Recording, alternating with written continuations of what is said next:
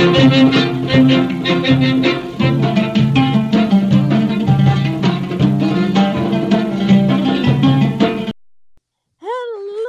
my Pringles. Welcome back to the New Wave podcast. I am Pid. And I am Nuveen. I missed this. Oh no, we haven't recorded a podcast in a really long time. I know, but when this comes out, we're probably gonna have like other episodes because we're pretty backed up. We took about a week break, and I think to us we were like, oh my god, it's been forever. Yeah, but I hope everyone is doing well. Yes. And we'll be giving you guys content that you guys want. Well, I'm assuming that you want because you keep listening. So yeah. So today we have a very, very special guest. I know I say very, very special guest to everyone, but no, this time everyone's a special guest. No, yeah, but this time it's like really, really, really, really special because we have another me. Okay. Everyone, please welcome Pid Dusky. Hello, Pid. Welcome. Dusky. Yes. Hi, you guys. How are you? I'm good. How are you, the other Pid? I'm good. So, should we establish which Pid is which so we don't keep getting confused? Yes. So will the real Pid please stand up? Oh my god. She's still saying it. Will the real Pid please stand up? Please stand up. I told Nuveen, I'm like, you're causing beef between me and Pid before I've ever even met her. I know. Honestly, is it really beef? I feel like me and you are like commiserating. Yeah, no, it's okay. Like, no, we're both her friends, but like, I'm the real one. I'm the real Pid. We have this thing going on where it's like, who's the real Pid? Because we're both Pids, but yeah. So she's Pid. What do you want to be?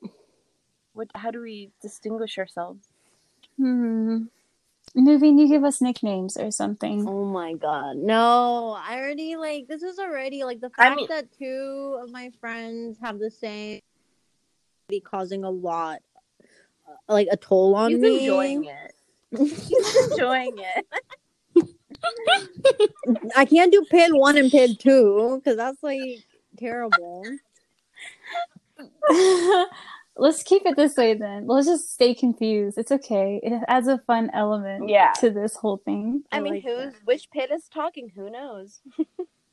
Part of the thrill.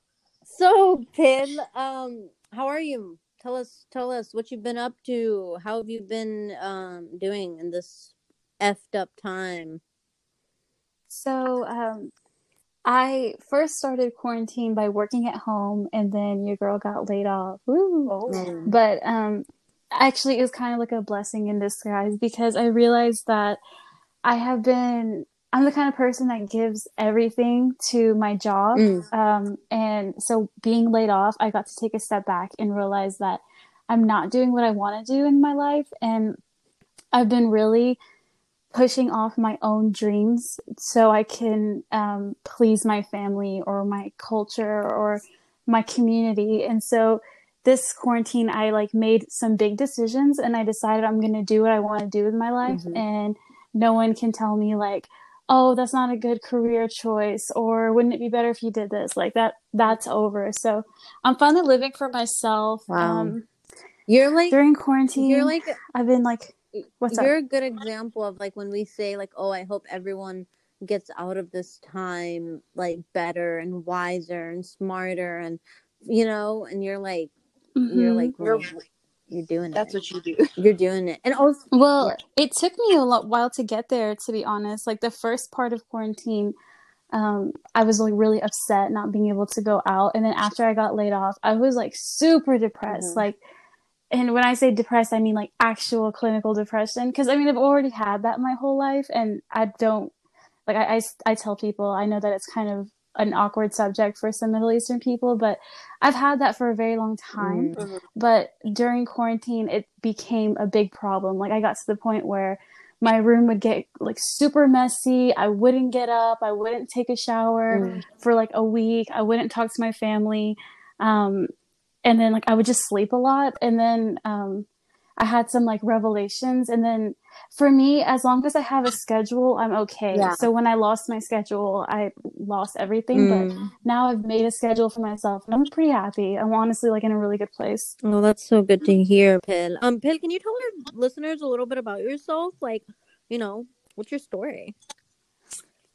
Okay, what's my story? I don't think anybody feels like they have an interesting story. I think your story is interesting as fuck. Oh, thank you. So I'm a Guam Kurd. So I was born in Guam in 1996 during Saddam Hussein's regime. So we moved to Connecticut first, and then we moved to New York. So we were Binghamton Kurds for a long time.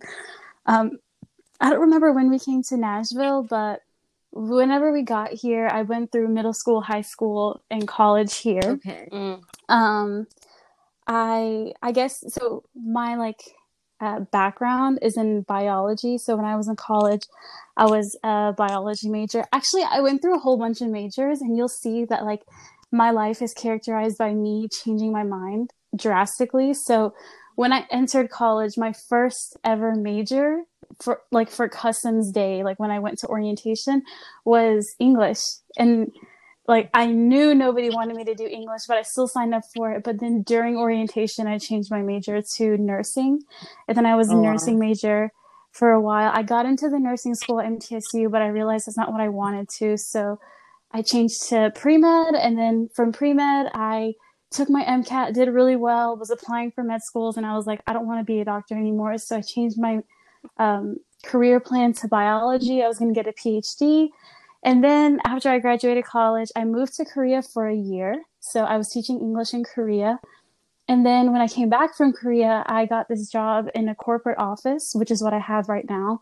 And so I'm a project coordinator and I get paid a lot, but it's like literally I don't know if I should say that. I'm going to say it.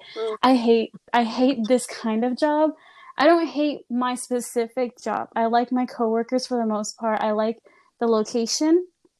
But this is not my passion at all. And I'm really excited to like move on. So that's my story. As you can tell, I've not been consistent at all in my life. Well, I mean, I think that's actually very cool where it's like, see, I'm the type of person where like, even if I don't really like something, I'll just feel pressured into doing it anyways. Just because out of like, oh, what are my parents going to say if I like do this or that? But it's like, you're just like, oh, I don't want to do this anymore, on to the next. And it's like, that's very, because I don't think a lot of people don't feel comfortable doing that. Right. Yeah.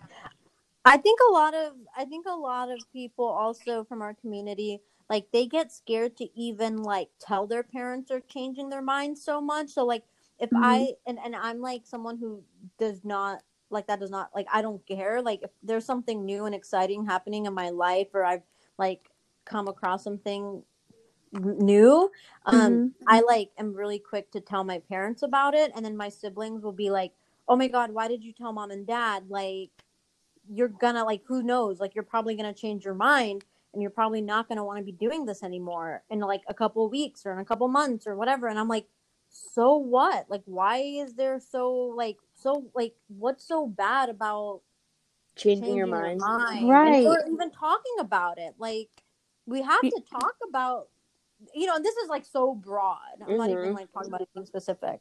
No, that's true. It's a very like cultural thing.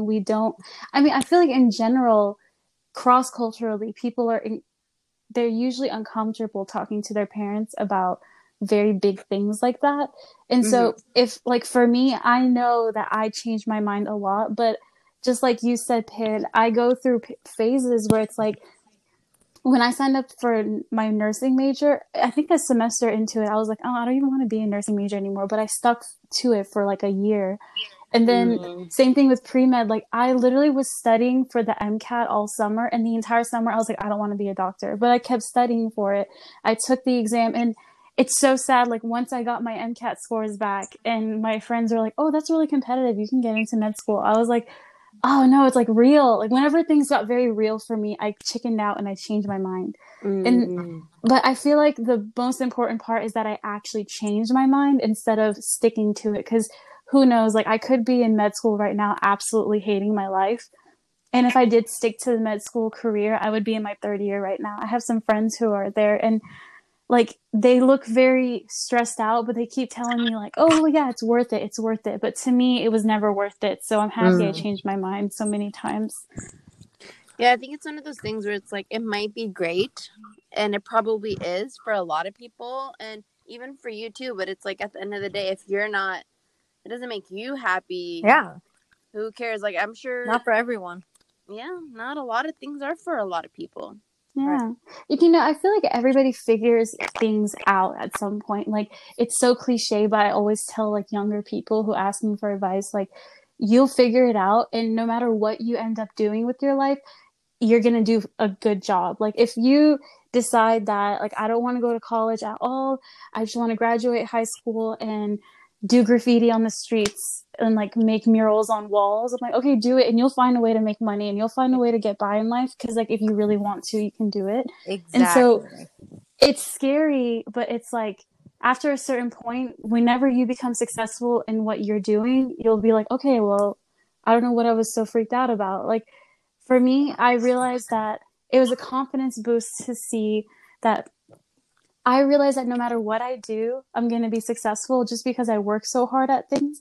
And I feel like it's a very Kurdish thing, right? Like, you're the child of refugees. You know that everything I do, I have to give my all into it. And so, like, I couldn't just casually study for the MCAT. I was like, I'm studying for this exam knowing that I have to get as high score as possible.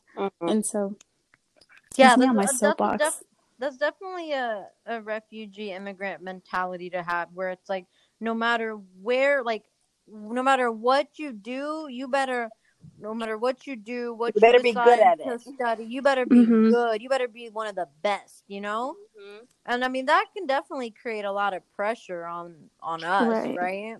Yeah. But I mean, but I also love having that mentality, man. I love it. It makes me so, like, I don't know. I don't have a problem with it. Being I think it motivates me a lot. Yeah. It's like more like a being competitive with yourself. Yeah. Yeah, it's like, let's see how good of a score I can get.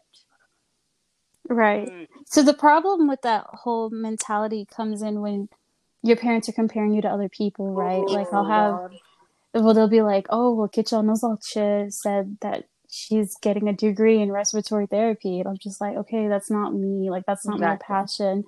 But I don't know. Like, I agree that it does give you a lot of pressure. And for our generation, maybe since we're still very like in between our roots and our environment, so like we still have a lot of Kurdish in us and we still have a lot of American in us, that it's kind of like, oh yeah, look, we're special, we're different, we work hard, and we can compare ourselves to two different families, American family and Kurdish family. But then when you're, I guess, like maybe our kids, like the next generation, it'll be very frustrating for them if they still have that refugee mentality put onto them, but they don't get to see the refugee side of it. You know what I'm saying?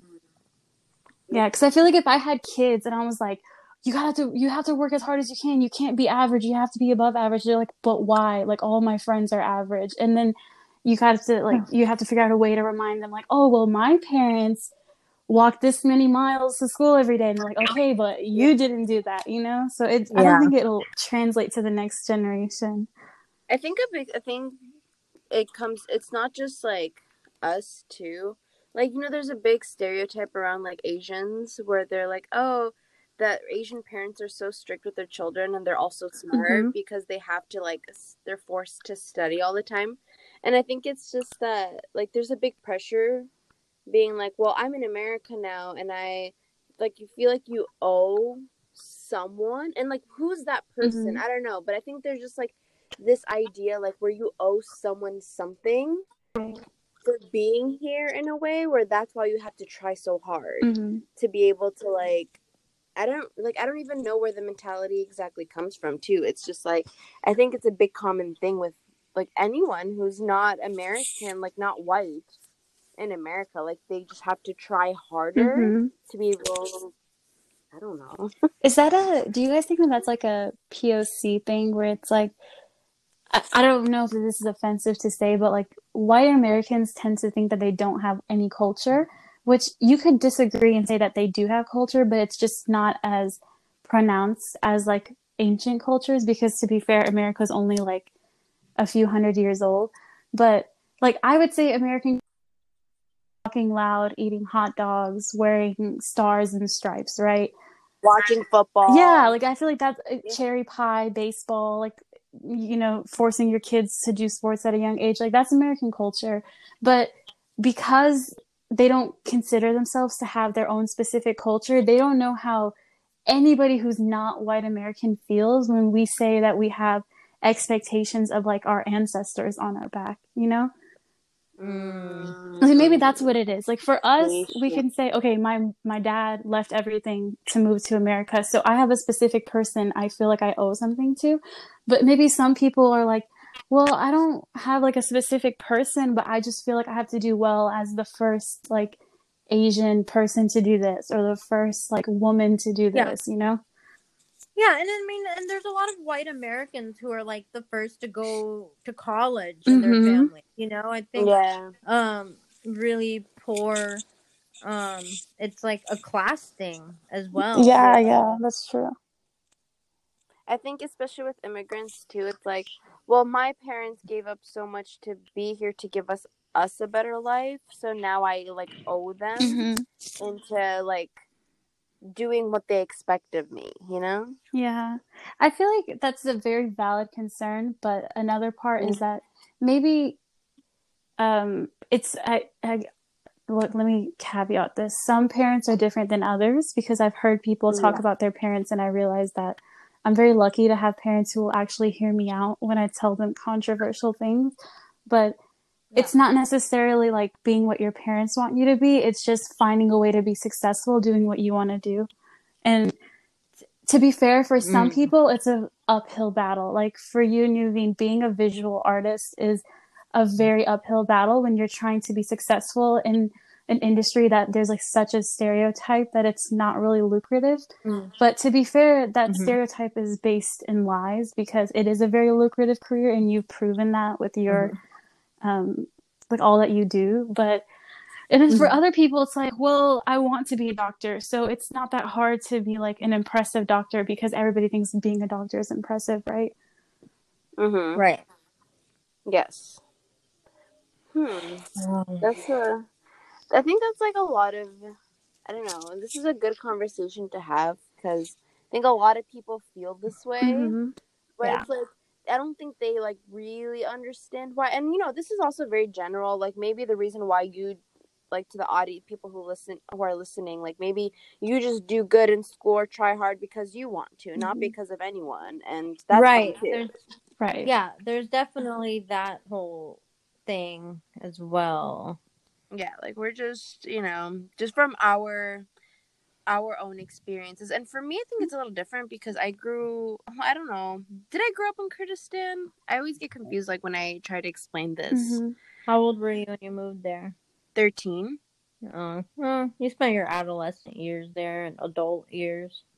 So a part of my life I grew up in Kurdistan, and so when I went to school there, I feel like it was a little different, because I didn't have those same pressures where like I had to, because like I'm in Kurdistan, and to me I think it actually was like the opposite effect, where it's like, well, I'm not in America, so I don't have to try as hard.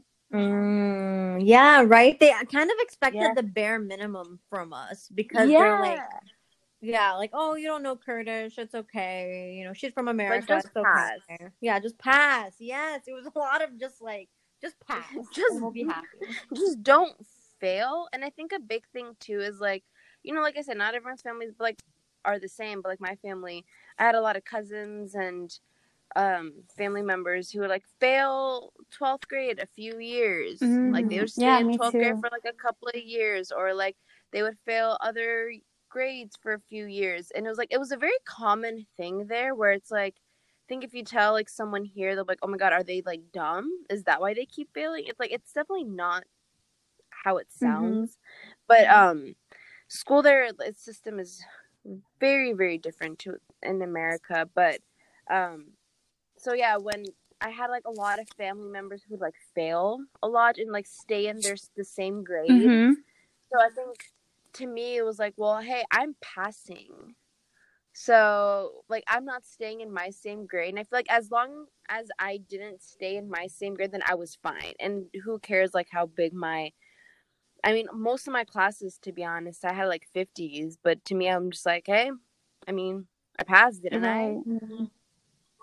Hey, let's go on a snack break and we'll come back and we'll talk some more. Okay. Yes. Right. Okay. Bye. Bye. And we're back from our snack break. Yay. Yummy snack break. Yum, yum, yum, yum. I drink water. I didn't chewing gum. I didn't know what it was gonna be. I was like, okay, so I just sat here. Yeah, our snack game break is weak today. Yeah. It's okay. But yeah, so Pil, in the beginning of the episode, you talked about moving to Korea for a year and teaching English. And I have questions for you. And I think it's like very interesting to talk about too, because it's like, I mean, you are a Kurdish girl and you went alone, I'm assuming, right? Yeah. Yeah, how did that happen? Because honestly, maybe I need to talk to you after the podcast, because I think that's like something I've been looking into recently. Oh, for sure. So first off, I can't stress enough how important it is to study abroad, especially if you are a Kurdish woman.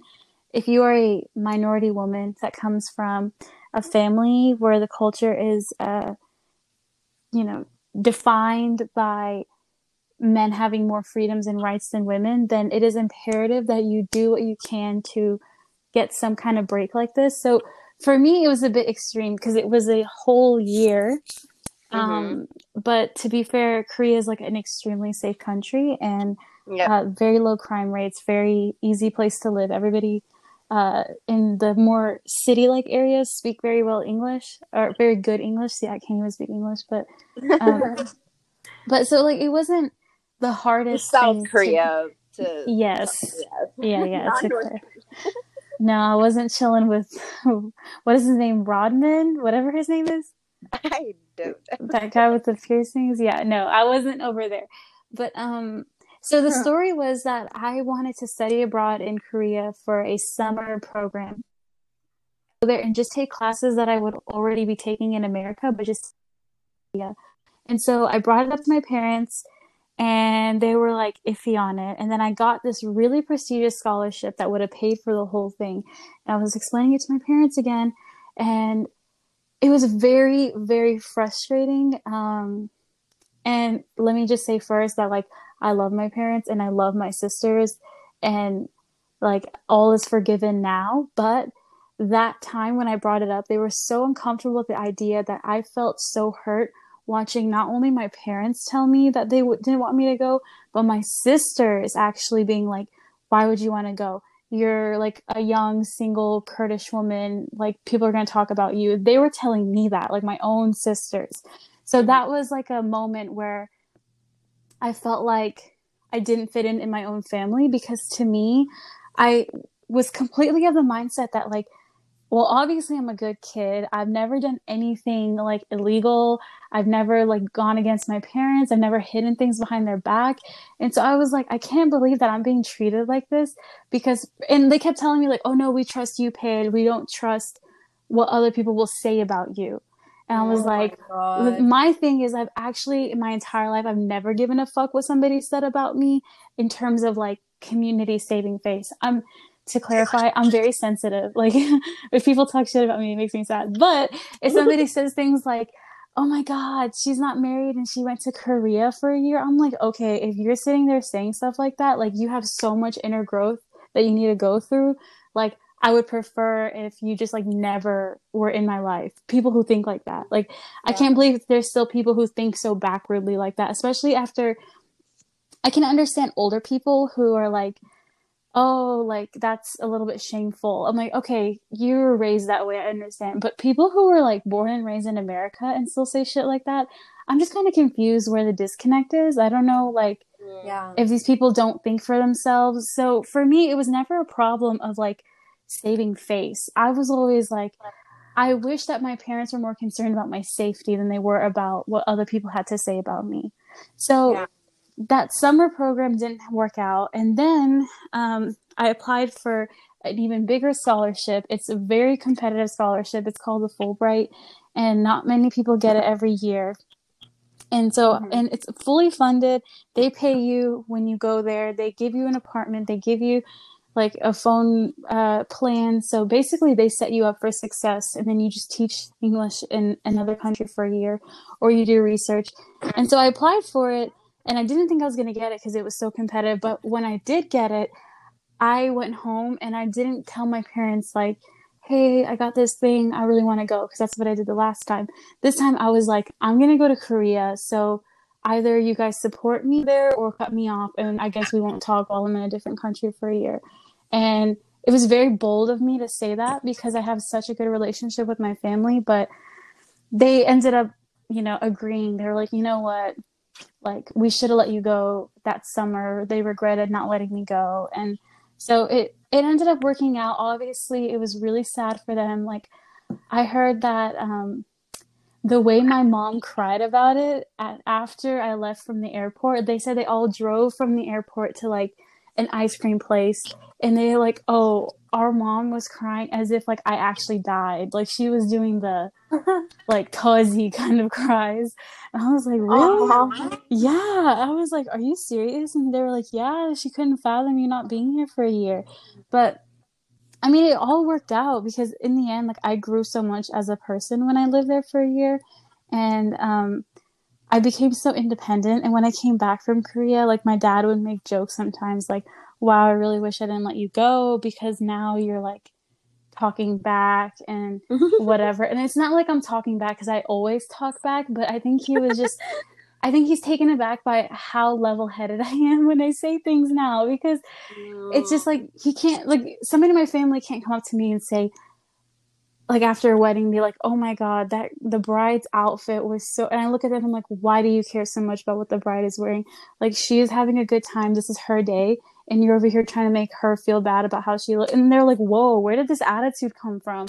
But it's just kind of like, I've gotten to a point where I realize that we're living in a bubble. And so when you move to a different country for any amount of time, you realize that there's so much more out there, and the things that we worry about in our little Kurdish societal bubble is just so insignificant. Like, yeah, I don't know. I'm going on like a rant about it, but I just feel like I grew a lot as a person there.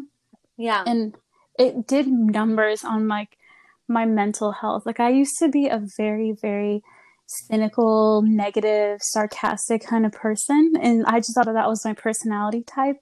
But I realized that I was just unhappy with the way my life was going. I felt like I'm destined to live in Nashville my whole life, live with near or in my parents' house until I get married, and then have kids, and then work in like a job that I don't want. And so I just always felt negative. I didn't know why. And then I went to Korea and I was like, oh my God, I have so much potential. I can do whatever I want. Like, at the end of the day, my parents will never cut me off. So like, I could like do whatever I want, and that eventually things will work out. And so it gave me like a better outlook on life. And now I'm just a little bit more positive, a little bit more bubbly, Nice. Wow. Good for you. Thank you. I think it's one of those things where it's like, I mean, even like the older you get too, you just become like more level-headed in general, because like, even like with my parents, like me and my dad right at the moment, like, we're at such a place where like, I'll sit down with my dad and we'll talk about like everything that's going on in the world. Like, at night I'll like go through Twitter and I'll find like tweets relating to, especially at the moment, like the Black Lives Matter movement and the protests and riots and stuff. And like, the next morning, like, we'll just talk about it for like hours. And I think it's just like you have to build a relationship with your family. So like I know for a fact, 'cause I think the other day, like not that long ago, I was telling my mom like, oh, I just want to go to Kurdistan for a year or two and just like teach or like find a job, and like, you know, we have a house there and I could move in. My mom was like, okay, well, and I just like said it very sarcastically. I didn't think that she'd even be open to the idea of it at all, because, you know, like at the end of the day, she is a Kurdish mom. Mm-hmm. And she was just like, okay, why don't you go then? And I'm like, oh, really? She's like, yeah, I mean, we have a house there. You can just go in, buy yourself like a small little like fridge, and you'll just be set. And I'm like, oh, okay. Well, I didn't know that that was actually like a possibility that you wouldn't, like, I was expecting like, no, sit down, you're not gonna go anywhere, you know. Mm-hmm. But no, she We was don't like, okay. And I'm like, we don't give our parents Yeah. enough credit. I think For sure. yeah, and I mean, and it's both of our faults, where it's like we feel like Yeah. like we are hesitant to even bring up some things, but then when we do bring them up, they're like, oh, it's like we build up this like fear of rejection, like, oh, I can't even, this is not even an option, I'm not even gonna bring it up. But then it's like, Mm-hmm. no, if you just like, if you know what you're doing and you're doing it with integrity, then like, you know, there's no way they can say no. You know what I mean? It's like our Yeah. parents aren't fucking like, they're not trying to ruin our exactly. lives. It's just like, yeah.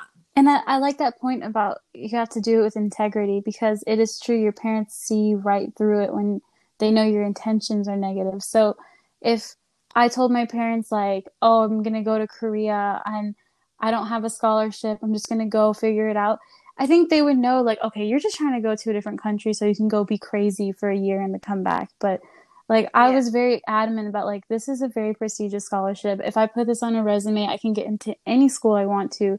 And they're like, okay, fine. Like, and it wasn't that, it took years and years of me doing this. Like, when I was a freshman in college, I would tell my parents like, oh, I want to go study abroad. They have this mission trip to like the Dominican Republic. And they're like, no, you can't. That's too dangerous. And then my sophomore year, I was like, oh, there's this thing where we can go to Germany for like a semester. And my parents like, no, you can't. And then the thing with the Korea during summer thing happened. And my parents like, no, you can't. But then they realized that like every time they told me no, I respected their decision, but they could see that it was like hurting me, that I felt so, you know, like I wasn't being listened to.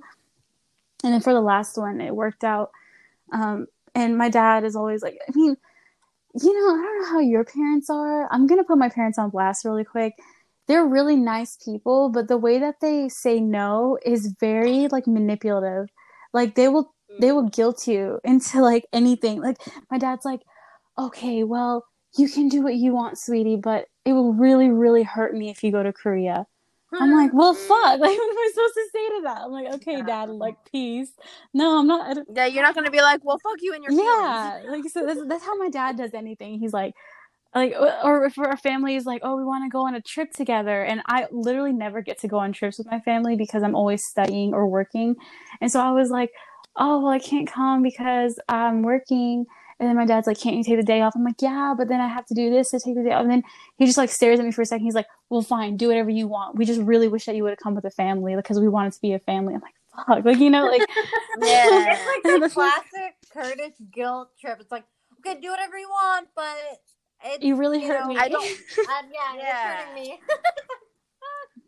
Gosh. Yeah, I think it's also, it depends on the way you the approach. Also, it's like, if for instance, if I told my mom like, oh, I want to go to Kurdistan for a year or two, and she'd be like, no, like, well, I'm gonna go anyways. I don't care what you say, and your opinions don't matter. And I think that's also be like, oh, but I think if you're just like, the approach you go about it, I mean, obviously, like at the end, I think people should just do what makes them happy. And if like you going, even if like you going to a certain different school really makes you happy and you really want to do it, and you know, I'm not trying to tell people, I think this is more like an advice kind of thing for a lot of people who might be going through things, or like for instance here and where I live, it's not common for like Kurdish girls to like go to a different school that's like a few hours away or to live in dorms. And like that's, you know, we're talking about like studying abroad and going like different countries, but like bringing it a little closer to home. It's like there's those examples too. And I think it just, you have to build that trust with your family, because like Nuveen, you know how me and my family were years ago. Like I had pretty, like, I love my parents to death, and it's like they were pretty strict growing up. Yeah. I didn't get to go to a lot of places that I wanted to go, and everything was like, I was monitored, to be honest. I'm not gonna lie. Yeah. But now I think we're just at a point where like I have built a relationship where it's possible for me to even bring these things up. And I think a lot of people don't even have that relationship where they can even like bring up that conversation to have. Okay. Yes. I'm gonna throw this into the mix where like, yeah, it's years. It takes years and years and years of like nurturing this relationship with your parents, right? But then there's some people who can come in and easily be like, you don't owe your parents anything. Get out of that toxic situation. Oh my God. You don't, your responsibility is just you and yourself. And, I'm sure there's some people who are listening to us right now and are just like, oh my God, these Middle Eastern Muslim girls, like they're so oppressed. Holy shit. Yeah. What do we say? How do we answer? Oh my God. So that is the most white savior complex toxic thing. Like it, and obviously we saying this like doesn't resonate with people who truly feel that way, because I mean, I've met Kurdish people who are so whitewashed, and I'm not going to say there's nothing wrong with that, but it's okay if like you grew up in a very American white environment, and instead of, I guess, holding on to some of your culture, you completely just like, oh, you know what? I'm a white girl now. Like, I'm going to only hang out with white people. I'm going to go to a predominantly white college. Yeah, I'm going to join a sorority. Like, that's fine if that's what you want to do. And if your parents are happy with that, like, that's the best of both worlds. But for me, I don't do things because I don't do things because I'm like scared that my parents are going to disapprove. I just like my parents. Like, I physically love them. And so if they say, like, if my parents told me, like, it would break my heart if you married someone who wasn't Kurdish, but let's say that, like, a few years down the line, I find somebody and I'm like, oh my God, they're not Kurdish, but, like, I can't imagine my life without them. I'm not saying I wouldn't do it just because my parents, like, that's one thing, right? That's a big deal. That's a life decision. So I would talk to my parents about it. But then for small things, like if, I want to go to a football game when I was in high school, my parents were like, no, it's going to end at 10 p.m. That's really late. I'll be like, you know what? I wanted to go, but like, I don't want you guys to be upset because I just like you. So I'm just going to not go. Like, it's not that big of a deal to me, I think a big thing where a lot of people, like, for instance, this is an example that I've heard, like, in real life, but I'm going to just, I'm going to put it for perspective. Like, for instance, let's say if I go to a therapist at the moment, right? A white woman therapist. And I explain my situation. This is like a disclaimer. There's nothing wrong with therapy. I'm all for it too. But like, this is an example for me going to a white woman therapist, for instance. And I tell them my situation with my family and like how it works. Like, how like how our system works. They would most likely be like, and I've had this happen to someone that I know, say, that's such a toxic environment. You need to pull yourself from that. You are a 24-year-old woman. You don't need the approval of your family or friends. Do whatever you want. And if they really, truly love you, they will conform to your new lifestyle or whatever. And it's like, to a certain extent, yeah. But at the end of the day, I'm not just going to like tell my parents, like, right now, if I say I'm gonna move out, my mom like, what do you mean you're gonna move out? And when I explain that to other people, they're like, what do you mean? You're 24 years old. That's so toxic. You can't be in that situation. You have to remove yourself from what's happening. And I think that's like just how And I think that's part of what you were saying at the beginning, where it's like, I think that's part of American culture. Yeah, well, American culture is, there's no secret about it. It's extremely individualist to a toxic point, in my opinion. Like, I'm very vocal about how I don't like the way that America functions, because if you think about it, let's say that you were an white American girl living in Kurdistan. I don't know why, but you're living in Kurdistan. You go to a Kurdish therapist and you say, "Oh, my parents keep telling me I need to move out, but I'm only 18, I don't want to." And they're like, "No, that's toxic. Your parents should want you to stay at your house until you get married." Like, there's two sides to this. And like, the people who force their point of view on you are people who are not cultured. That's just my opinion. Like, well, no, that's not, I feel like that's fact. If you're not cultured, you can't fathom things happening outside of what you're used to.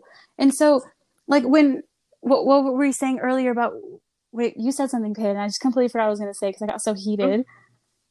I'm sorry. Like the white therapy American.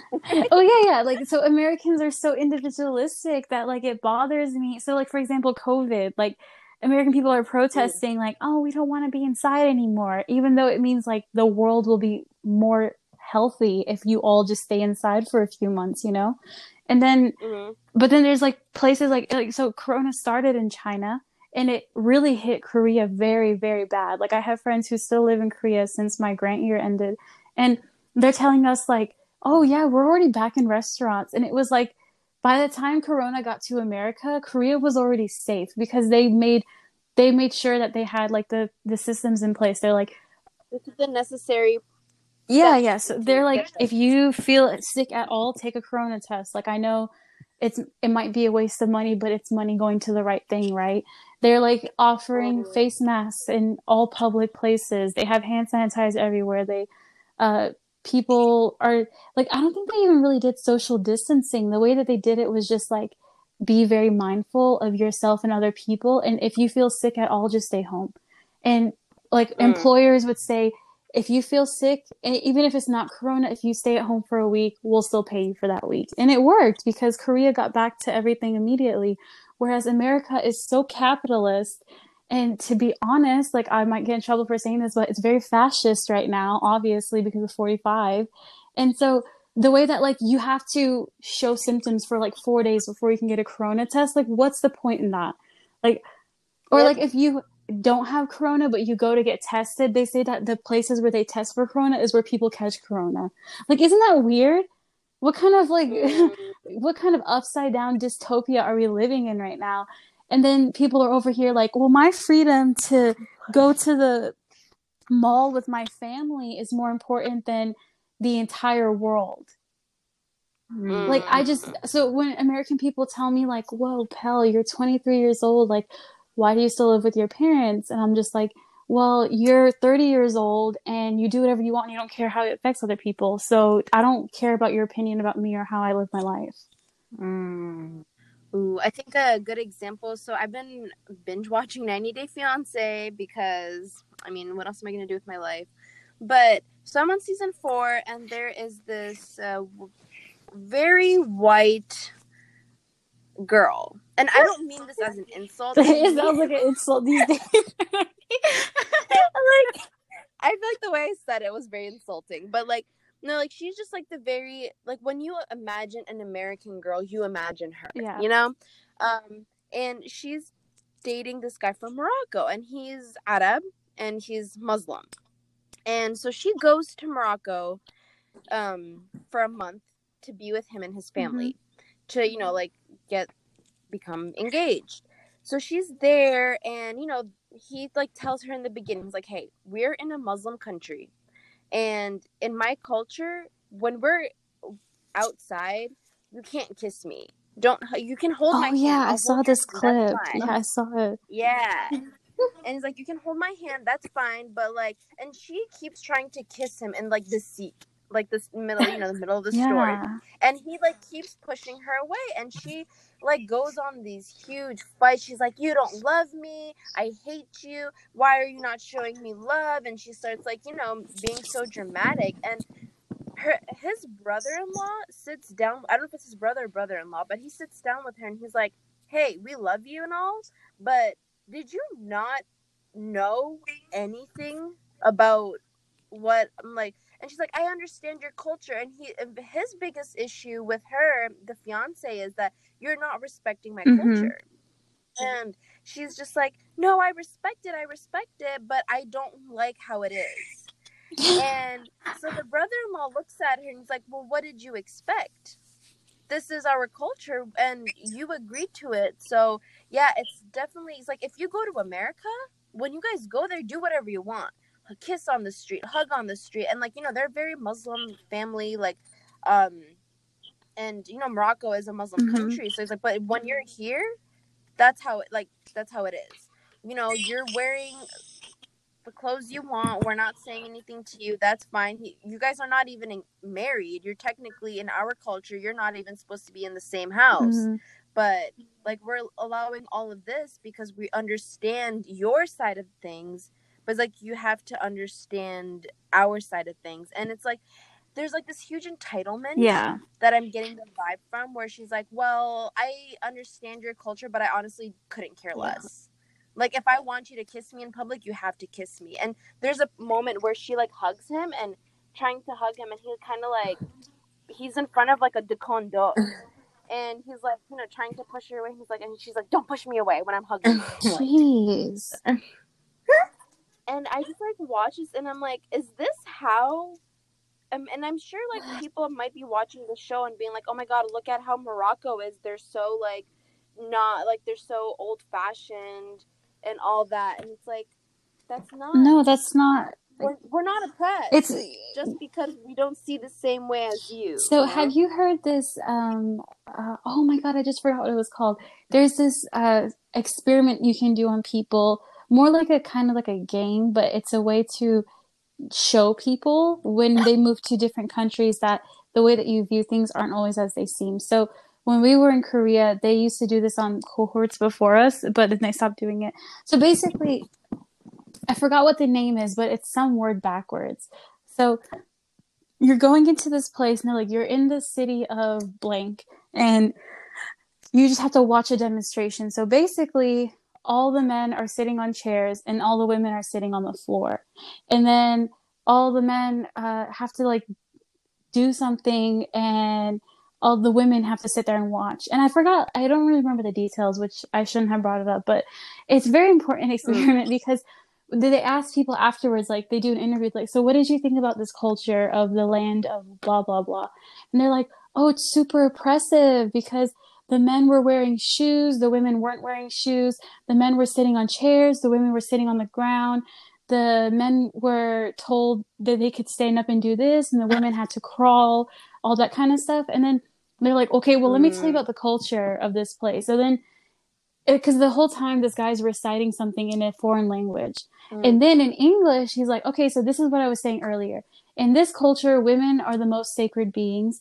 And the only thing more sacred than women is the floor. So men are not allowed to touch the floor. They're not allowed to sit on the floor. They're not even allowed to wear bare feet on the floor. So women can wear no shoes. They can lay down on the floor. They can crawl anywhere, but men have to sit on the ground and wear shoes. Or they have to sit on chairs. And so when he tells you the story, he's like, you see how just from viewing this culture on the outside, you were like, oh, those women are oppressed because you're taking American whatever with you. But then ideology. Yeah. And so it's just kind of like a check. Like, and so they told that to us. They're like, okay, now you're in Korea. You're not going to understand what people are saying to you. So if you see something on the street and you're like, oh my God, this is such an oppressive culture. Like, you don't even know the history behind it. Like in Middle Eastern countries, they're like, oh my God, the girls can't show their hair, how oppressive. But then to us, or to like very religious people, to Muslim people, to Orthodox Jews, anybody who wears any kind of head covering, they're like, we wear head coverings because we're so beautiful. We reserve that right to people that we love. And it's like, but if you don't hear those words, you're like, oh my gosh, she can't even have her hair out. But it's like, why is hair so important to you? Because your culture tells you to do your hair and it'll make you pretty for everybody to see. And then other cultures are like, no, hide your hair because it's so beautiful. Only people who you want to see it should see it. It's just like very frustrating. Wow. The way that we come into things. Context needs. There needs to be a lot of context. And they interview then the this two people on 90 Day Fiance, and they're like, so would you ever convert to being a Muslim? Like, no, the producer asked her, like, okay, well, he's gonna be your husband. Right. You're gonna marry him. So this isn't just like a fun couple of days where you get to experience a new like life. Like, if you can't accept this now, and that's like what his biggest issue is, like, how are you, we're not even married yet, and you can't deal with this. So how is it gonna be when we're married? Like, I love Morocco, I love my culture, I love my religion, and I want to use a lot of those practices in my life with my wife and like my children growing up. Mm-hmm. And so then one of the producers asked her, she's like, would you ever convert to Islam? And she's like, no, I could never be like them. What? Yeah. And it's like, okay, well then why do you want to marry one of them? You know? Did they ask her that It's question? one of those white savior complex like thing that you were talking about. It's one of those things where it's like, no, they didn't ask her that, and I'm kind of disappointed that they didn't. But it's like, why do you feel like you have to like save him? Yeah. You know? Right, to be fair, I feel like even on that show, just looking at that couple from the outside and the way that she behaves on camera, like, you can tell she's a woman who hasn't been able to get the kind of man that she wants, or maybe not get the kind of attention that she wants, so she outsourced her relationship. And I think earlier you were talking about how she kept saying, I understand your culture, blah, blah, blah. That's one of the most frustrating things I hear when I always say white people, but I need to stop attacking white people. People who are not of one culture, they always say, oh no, I understand your culture, and they keep going. And I'm like, no, stop right there. You don't understand. Like, it's so easy when people be like, oh no, I love black people. I'm like, no, stop right there. You don't love black people. You say that sentence, and then you have like a caveat after it, right? Yeah. Like, always like, oh, I love black people. Like, my brother-in-law is black. And I'm just like, that has absolutely nothing to do with the amount of information you know about black history and black struggle. Or just like when somebody says, oh, I know all about Moroccan culture. Like, no, you don't. Like, how much do you know about Moroccan culture? Because if she does know about Moroccan culture, why is she going out of her way to be disrespectful then? And that's the thing, because she's like, okay, well, didn't you know? And she's like, I didn't even know Morocco was a country until I came here. It's so frustrating. And honestly, like, this is a side note, just because I really don't like that girl in that show, but I saw the interviews with him, and like, you know how on that show, a lot of people, when they first meet the American, they're always like, ew. Like, they'll straight up be like, oh, not what I expected. He was so respectful. He was like, yeah, when I met her, I thought she was cute. And then when I saw her body, I was a little bit shocked that she's a little bit big, but I still like her. And I was like, okay, she catfished you, and you didn't even know how big she was, and you're still over here being super respectful. And then she goes to his country, and she's like trying to make out with him in a bazaar. Like, what is that? Yeah, and they go to the hotel, and she's like, okay, well, we have to share a room.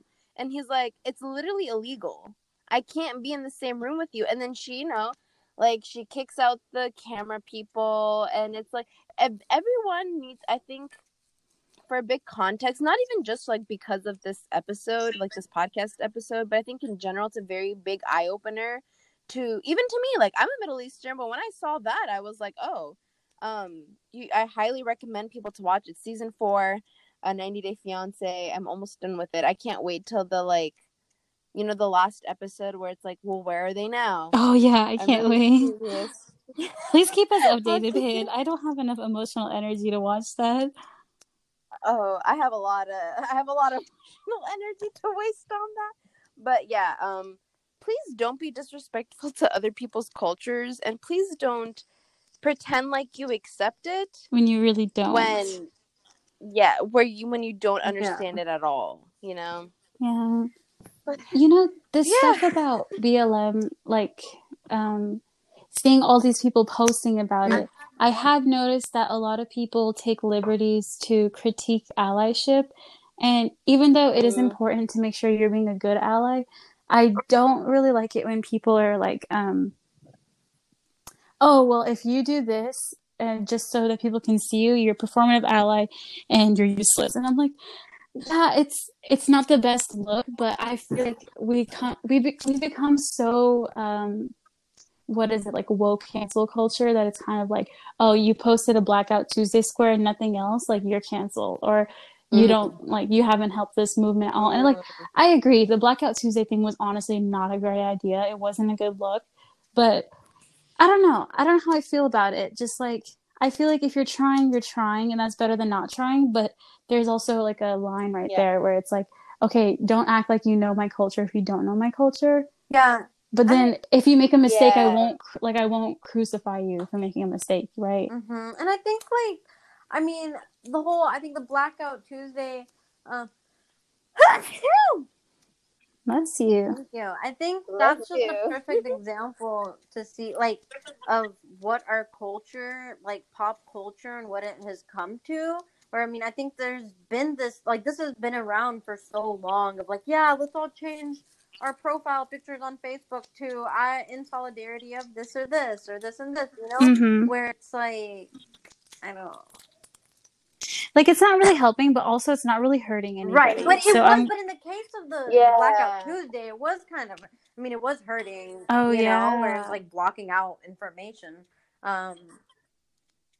See, I had the opposite experience with that, where it's like I didn't post it. I posted a picture of that, like a Blackout Tuesday, on my Instagram, and it's because that day I woke up and my first thing that I do during the day is go on Twitter, and I saw like that's like, don't do this. It's like harming. Actually, you're hiding the things that's going on. And I like read it. I'm like, okay, well, I'm not going to do that then.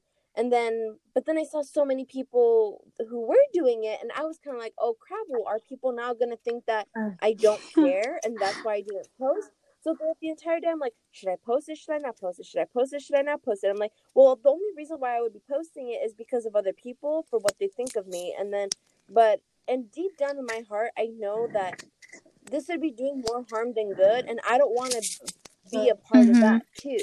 So I think it's like also vice versa. It's like, so I think we live in a world now where it's like, if we don't prove, like, I feel like there's a sense of like we have to prove something to other people, and if we don't, then we're not on the same side, or we're not doing, and which is like, you know, there's so many people who people call out on, like, well, this celebrity didn't post anything, so that means they must hate Black people.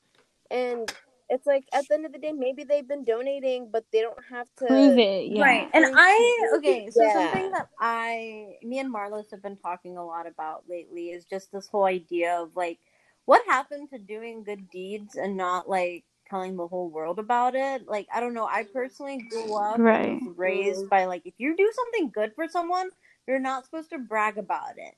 And I get it, like, on social media, like, I get it, like, I guess it can, like, definitely encourage more people, like, oh, well, she did it, then I should do it too, and then, you know, it might, like, create, like, a chain of reaction or whatever, but I don't know, I think that, like, you know, I'm a huge believer of, like, if you have some sort of platform, that you should be using it for good. But I think, like, especially for like donations, where it's like a celebrity would put, not even a celebrity, honestly, just like even people in general, though, like, but I think, for instance, people like to target celebrities a lot because they're in the public eye, where if they post a picture of the, like, what's going on, and they claim their support, but then people are like, oh, well, you didn't donate anything, so that doesn't help. Where it's like, okay, like, for instance, I know people get annoyed, but like, okay, I'm gonna use BTS as an example. BTS donated $1 million recently to the Black Lives Matter movement, and, you know, everyone was like, oh my god, like, that's so much money, wow, they're like Korean artists in Korea and blah blah blah. And it's like, you know, I was happy, and then a lot of people were like, oh, look, they're not doing it for the right reasons. They're only doing it for, like, look, then why did they tell people that they donated $1 million? They're just doing it so they can get more fans. And then apparently, like, BTS never said they donated, but the place they donated to, they said that BTS gave us $1 million. Oh, wow. And so, and like, BTS never said it at all. And people are like, wow, like, if this organization never even said it, people would have never known that they donated. There was no so way it's like, BTS could have won in that situation, right? Because if they said that they did it, Yeah. people would be like, why are you saying it? If they didn't say that they did it, people are like, why aren't you doing anything? Yeah. And then there was like this thing where armies where the fans, they said that like we're gonna match $1 million, and in 2 days their fan base raised That's $1 million. insane. So BTS and the fans donated, like they raised $2 million for the movement, and then people are like, and people are even finding problems with that. They're like, well, no, they're not doing it for the right reasons. They're doing it for publicity. It's like, at the end of the day, $2 million is a lot of money, and it's going to something that will Wait, help. Pit, so just to back up, is this like K-pop stans who are finding problems with it?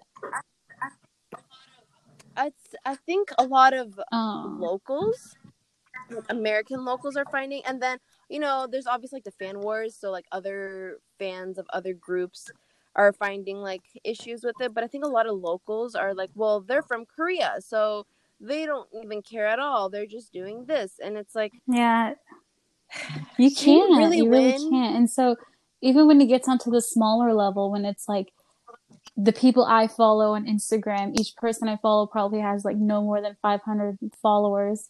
And so if they're over here, posting a picture of Blackout Tuesday and nothing on their story, I'm like, you know what? I'm not going to sit here and call every single one of you out. I'm not going to hold ill feelings towards you. I'm not going to remember this for like years.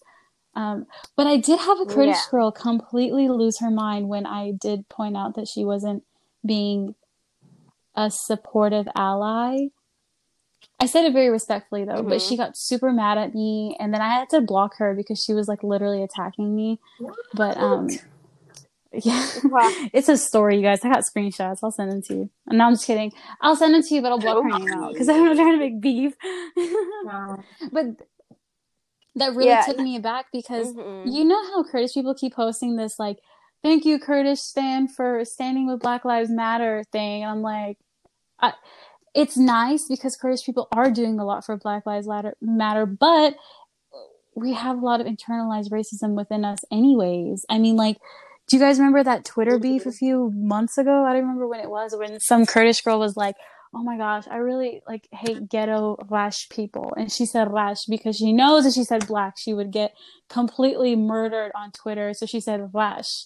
And then people were like, why did you say Rash and not black? And then she got really defensive, and then she had people standing up for her like, you know what she meant. But it's like, if an American person said, I hate ghetto black people, and you're like, that's the worst thing you could have said. And she's like, well, I hate ghetto Rash people. Oh, you know what I meant. Like, yeah, you meant racism, So Kurdish people are just like, there's two camps. Like, we're all social justice warriors. Like, we have had to fight for our rights for our entire existence. But then there's this whole like oppression Olympics where people are like, okay, well, thank God I'm not black. So they just like hate black people because black people have it worse than them.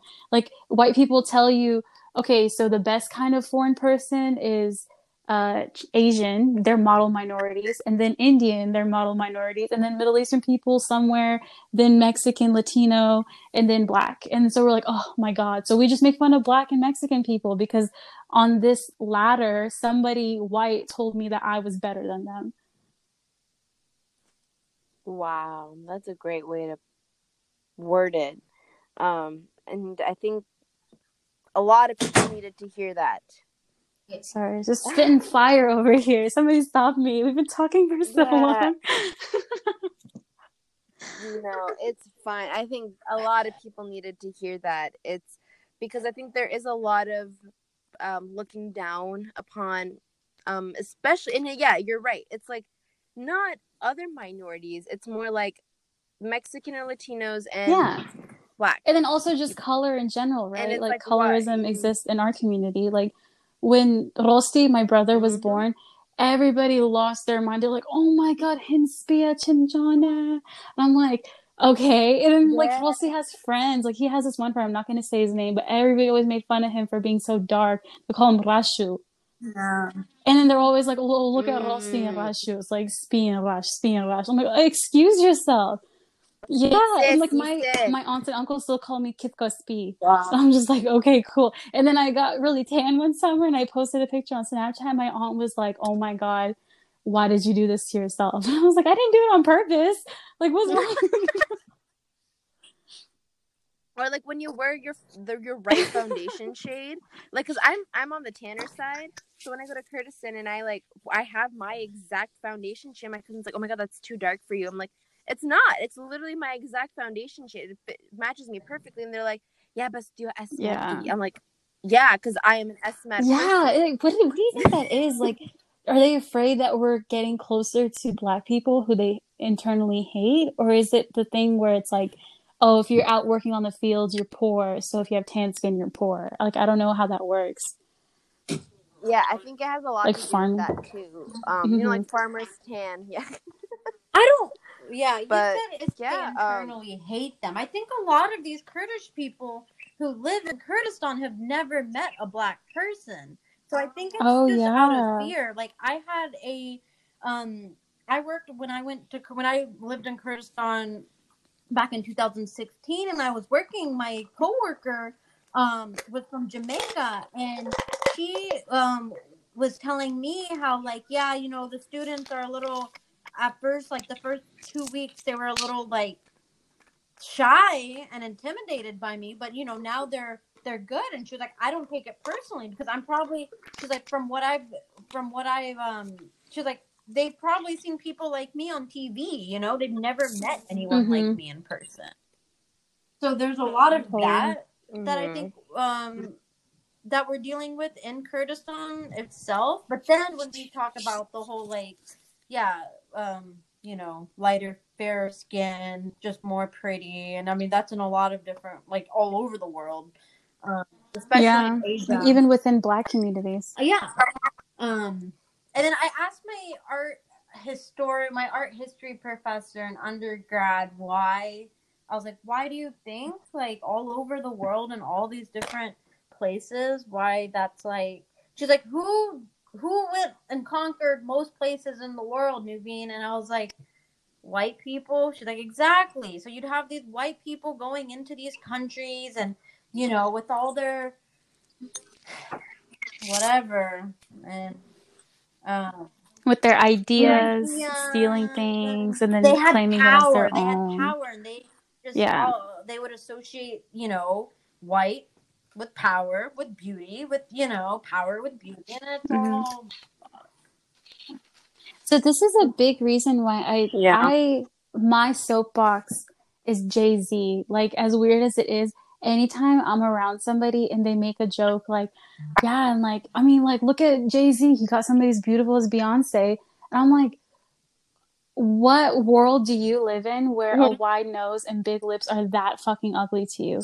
It's because white people told you that European features are beautiful. So you see somebody as Jay-Z, tall, attractive, fit, super successful, and you're like, why would somebody like Beyonce go for him? I'm like, what are you talking about? Is it because his skin is dark? Is it because his lips are big? Or is it because his nose is wide? I don't understand it, because there's nothing wrong with him except for his nose and lips, according to these people. But then these are the same people who will like pump up their lips. Like, African noses are not in style yet. I feel like they will be at some point because everything African is stolen eventually. But like, okay, so like the European nose is a thing. So I don't know, like, I don't let people talk about Jay-Z around me. I don't even give a fuck about Jay-Z. I don't even listen to his music, but I'm just like, it pisses me off because Beyonce is like this light-skinned girl with this skinny nose and big light-colored eyes, and she has blonde hair. Like, yeah, she's very beautiful, but also she's very light. She's very, like, European, and I'm gonna get in so much trouble with Beehive people for saying this. True. But like, it's true. She's a beautiful Black woman, but she's also a beautiful Black woman that has a lot of European features. And that's why she's so beautiful to some people. In my opinion. In my opinion. Yes. Yeah, I love her. Beyonce. I actually do listen to her music. Yeah, so Pin, you have some poetry that you do. Want to briefly talk about that a little bit in your podcast? So I've been writing poetry since I was in high school. And I had like that typical beautiful story where I had a high school English teacher. Her name was Miss Singer. She's at John Overton High School in Nashville. I don't think she works there anymore, maybe somewhere else in Nashville, but she pushed me to join this poetry recitation competition called Poetry Out Loud. And the first year I did it, I didn't get that far. The second year I did it, I got a little bit further. And then the last year I did it, I like won my high school competition. And then I went to the state competition and I got like top 10. And they were all like, oh, you're an amazing poet. And like, you're really good at reciting poetry. And then it just kind of was something that I've done my whole life, but it wasn't until quarantine and like getting laid off from a job that I didn't even like that I realized there's only one thing in the world that I've liked my whole life, and that's poetry. And so now I'm pursuing poetry more. I want to get into a grad school, study poetry as an academic, and then just like write for the rest of my life. So if you guys go to my Instagram, I'm going to go ahead and plug my Instagram. Is that okay? Yeah, go ahead. Okay, so plug my anything you want. Oh, okay, thank you. So my Instagram is at Wavedoski, Wavedoski, because obviously "pe" means wave. And so, I know that. So my Instagram is at Wavedoski, and on there it used to be my personal Instagram, but now it's mostly a place where I post my poetry. And so with my poetry, I'll usually like draw a little picture. Lately, I haven't been drawing, but they're all like, I always credit the artist. But so that's where I post a lot of my poetry. And then I'm going to start a podcast soon. By the time this episode comes out, I will have my podcast started, and I hope you guys will support it there too. So it's called Helbest Uhizir. So Helbest is H-E-L, oh my God, Helbest, which is you, Hizir, Hizir, but the acronym is huh. And so it's a place where and so Helbest Uhizir means poetry and thoughts. And so it's a place where we talk about poetry and our thoughts regarding them. It's a little bit more structured than this New Wave podcast thing, which like I wish it could be as funny and interesting as this podcast, but it really won't be. It's going to be like all about... No, it's going to be better. No, I knew you were going to say that. No, like literally it's going to be the opposite. It's going to be a place where we'll have like a poet of the week. I want to have some guests on there so we can talk about like modern societal problems, and then we'll find poetry that matches it. And there'll be a lot of poetry reciting on there. Lovely. So yeah, and I have an Instagram for that one too. It's at Helbest Uhizir, but that's also on my main Instagram. I have it in my bio. We're going to link everything in the description, and everyone needs to go follow. If you don't, then just don't. I will be very angry. No, thank you so much. It's going to be your sister podcast. Yeah. So, okay, I'll come back on your podcast every now and then. It'll just be like, oh, hi, just popping in to read a poem. Yeah, like definitely. This is not going to be the last time. I really feel like we're like creating just a huge, big like family on this podcast where it's like we want to have like our guests to come back, and become regulars, So yeah. Well, little known fact for your audience, you're gonna edit this out. I was supposed to be the first guest on this podcast, but that's okay. We won't talk about it. Actually, me and Nuvi recorded a podcast 2 years ago, and nobody knows about it. Isn't that crazy? No, it's okay. Yeah, I was telling Nuvi this the other day. I was like, it's so funny how she was supposed to be the first one. What number am I? I have no idea. No, but actually it's better that Nuvi and my podcast didn't kick off because it was so serious. Do you remember that? We were... It's somewhere. Do I still have it? I need to listen to it. It was like a week before I moved to Korea, and I came over to your house and we were just talking about Korea. That's crazy. I gotta find that. I gotta find that. Wow. Don't post it again. We'll just leave that in the void. Just send it to me.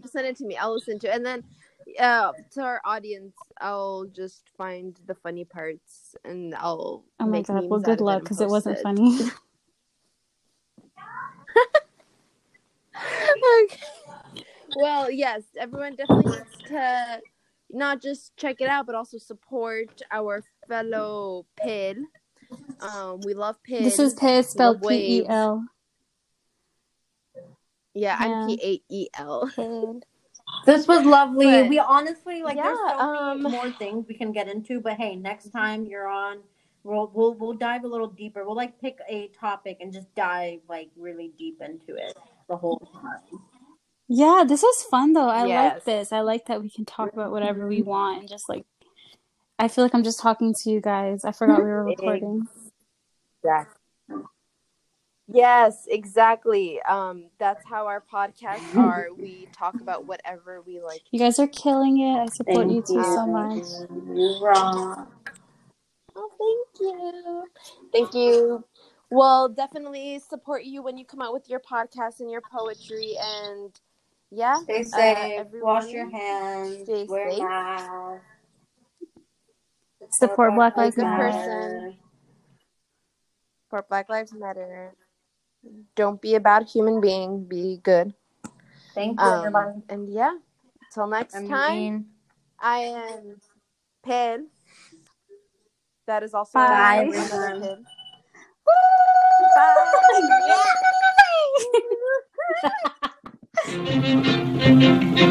Bye.